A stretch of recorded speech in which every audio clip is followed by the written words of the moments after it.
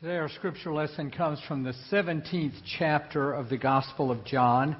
It is the conclusion of 4 chapters of what are called the farewell discourse of Jesus, where Jesus is preparing his disciples to face his upcoming death and to face life without him.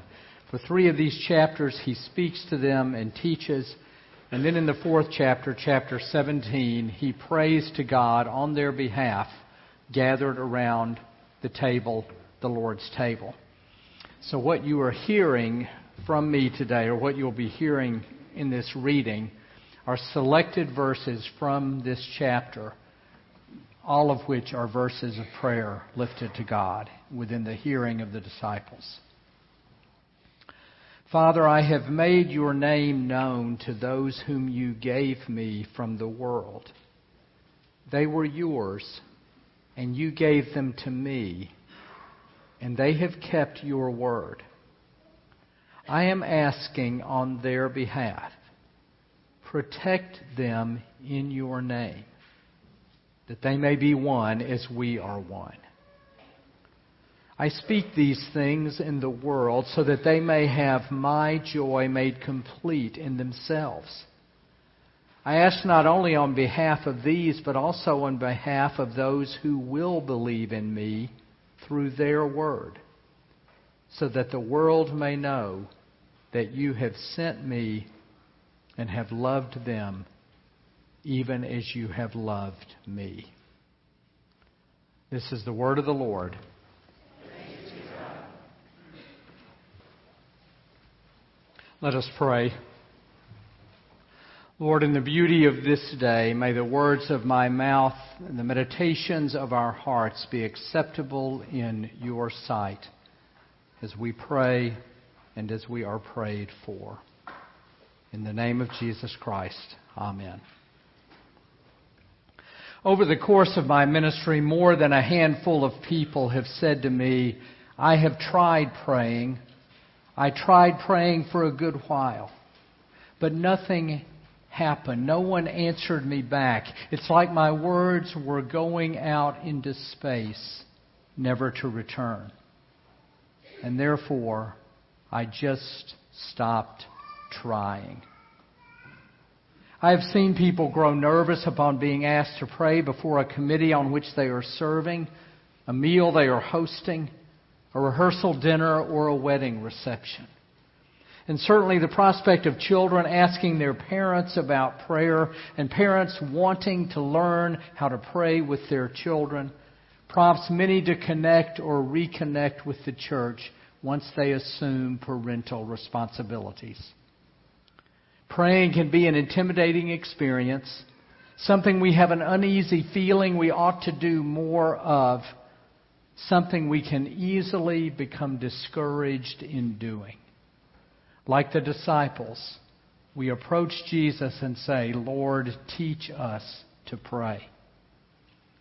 But today's biblical passage offers us an experience not simply of praying, but of being prayed for. In this passage from the Gospel of John, as I said earlier, Jesus is sharing the Last Supper with his disciples. As I indicated last week, the Last Supper becomes an occasion for what we call Jesus' farewell discourse.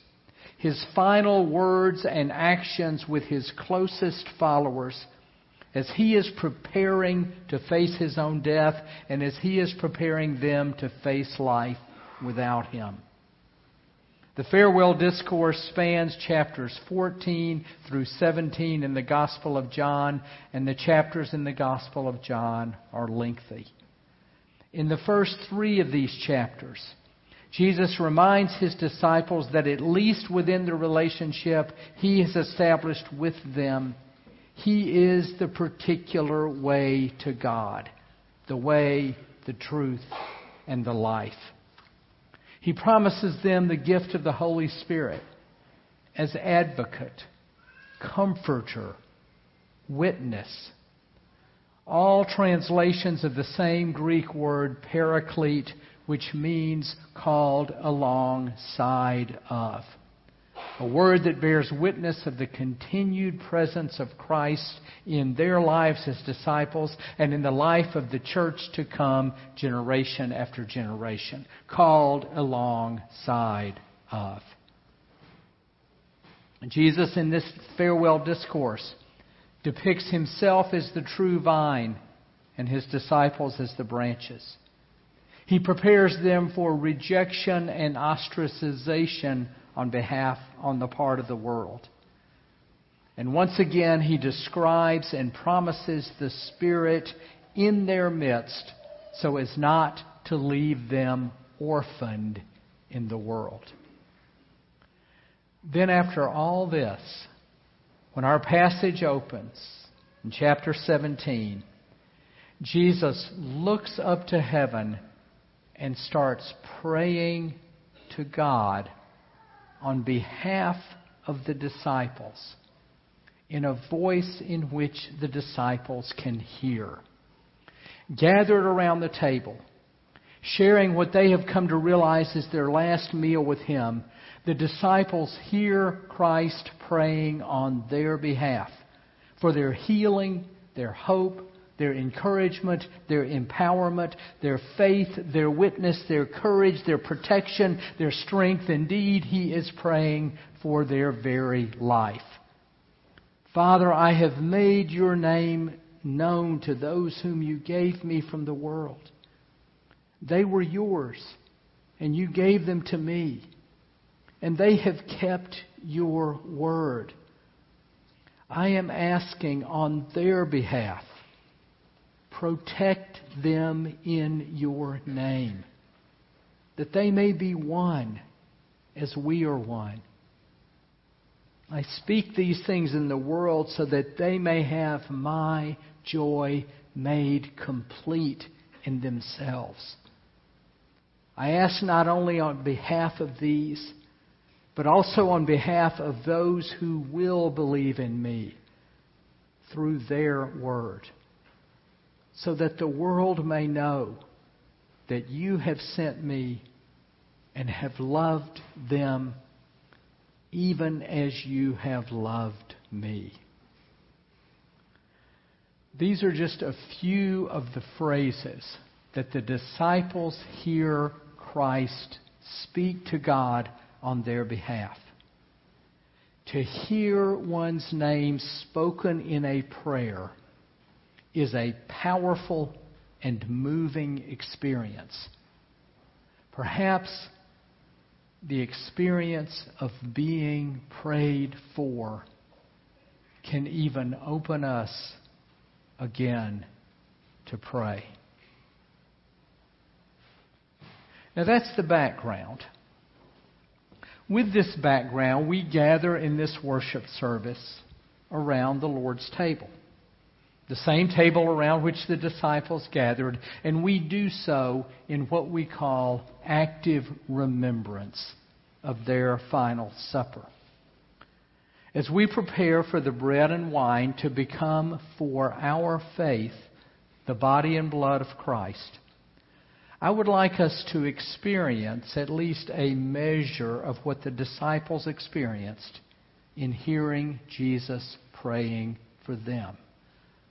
I would like us to experience today being prayed for. Now, to be sure, in a few minutes when we start this, I will be the one voicing the prayer, and I will be voicing it for you on your behalf. But in doing so, I am not in the same position as Jesus was with his disciples. Christ was the Word made flesh. I am all flesh, with a few words spouting out now and then. Sometimes worth hearing, sometimes not. Though I have been chosen by office to preach and pray, I preach and pray in your midst and from your midst. As such, I stand as much in need of prayer as you stand. I am as much the subject of any prayer as you are its subject. but still, pray on our behalf. I will. And just as Jesus tailored his prayer to the specific situation of those for whom he prayed, so also I will dare to craft this prayer to aspects of our specific situation, at least as I understand them.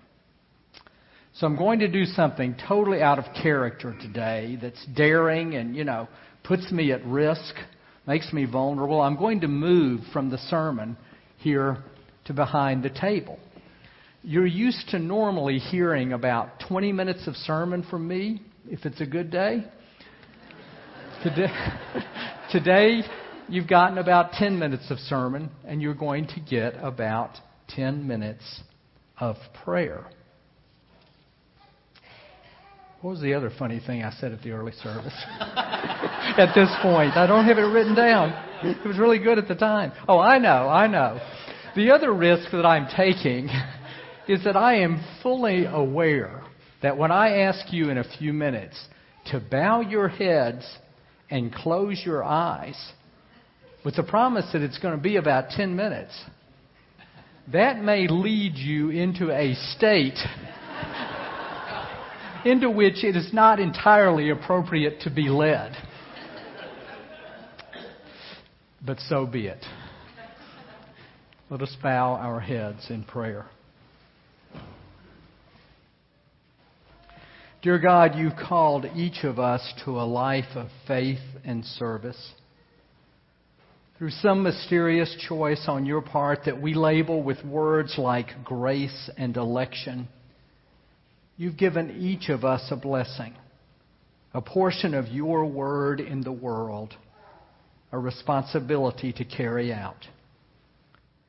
You've called us to Westminster Presbyterian Church in Alexandria, Virginia, in the United States of America in 2016 to worship together, to learn together, to serve together, and to be in supportive relationship with one another. You called each of us to draw water from the well of worship and then to leave worship renewed, refreshed, reinvigorated, our thirst assuaged to serve you in the world. You have called many of us to serve through the particular roles that we play in our family. Provider, nurturer, peacemaker, confronter, inspirer, pragmatist, sitter by the bed in time of illness, conveyor of tough love in time of addiction, advocate and confronter in time of mental illness, truth teller in times rife with avoidance, wise sage in time of decision making, conveyor of joy and planner of party in time of celebration.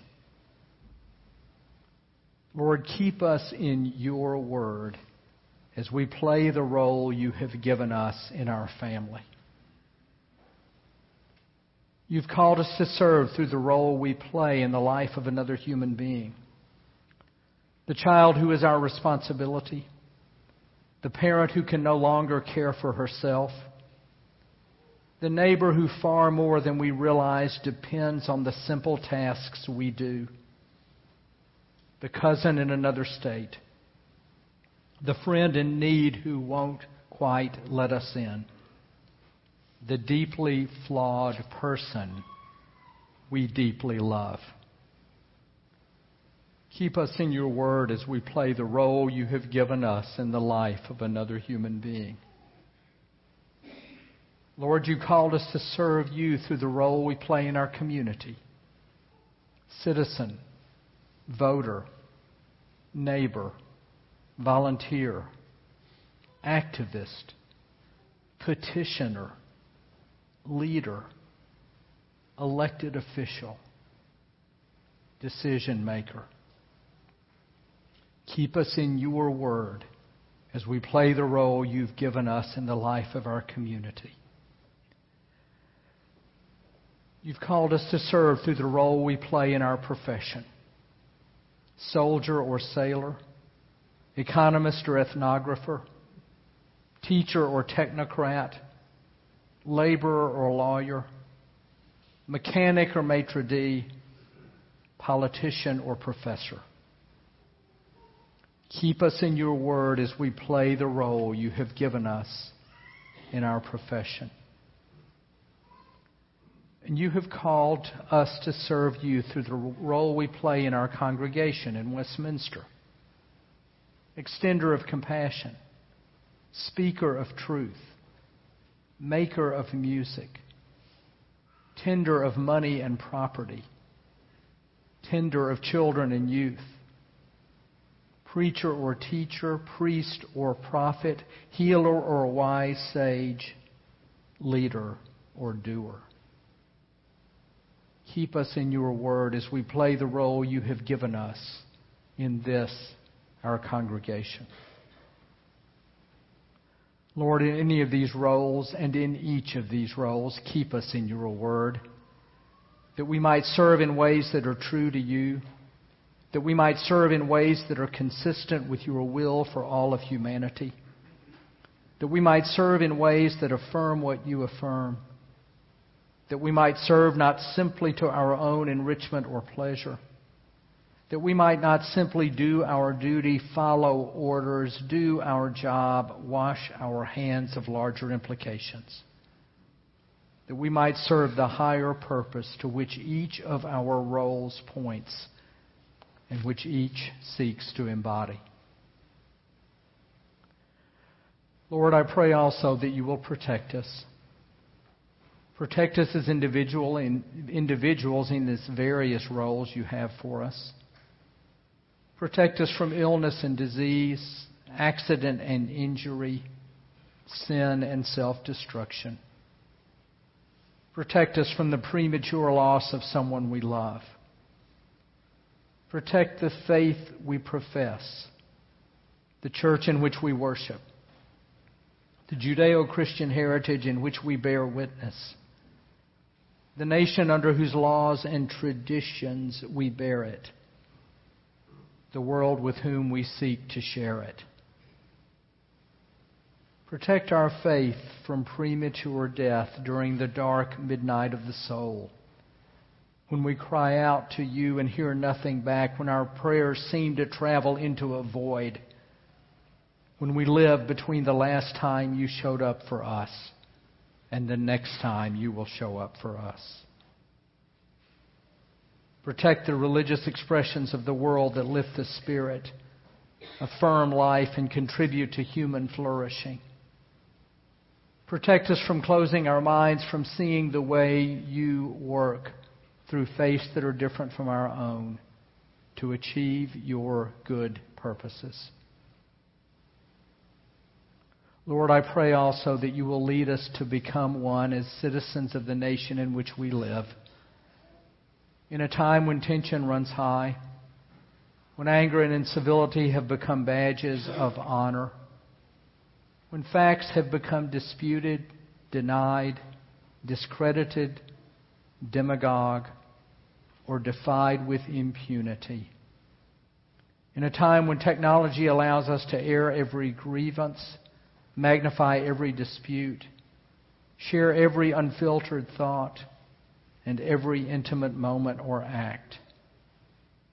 In a time when political division drives ratings and revenue as if matters of governance and international relations are spectator sport. In a time when slow and steady achievement is ridiculed or dismissed.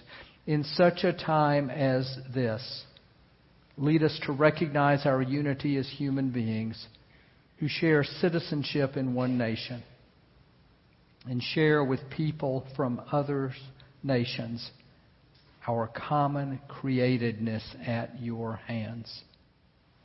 Let not the magnification of our differences keep us apart from each other in our nation and in our world. Lead your church to recognize our unity as Christians in our baptism and at your table, that we might witness to the sacredness of every human being as an object of your creation and love, never to be exploited, always to be respected. Lord, I pray that we will experience the joy you intend for each human being and for the human race, even when our joy comes in the midst of or grows from hardship and suffering. Show us the difference between joy and happiness, between hope and optimism. Let the joy we experience be your joy made complete in our lives, and rooted in the hope made real by the resurrection and ascension of Jesus Christ. Finally, Lord, just as we have received what we know and experience of you from those who have come before us, I pray that the way we at Westminster preach and teach, pray and live in our roles, in our relationships, in our homes, in our church, in our professions, in our community, in our citizenship, will bear worthy and effective witness to you, so that those who come in contact with us and those who come after us will be moved to say, can their faith become my faith? As we prepare to take of your bread and wine, we now pray about one specific item in our life, covered only broadly or prompted by the words of this prayer. We pray silently in the privacy of this moment.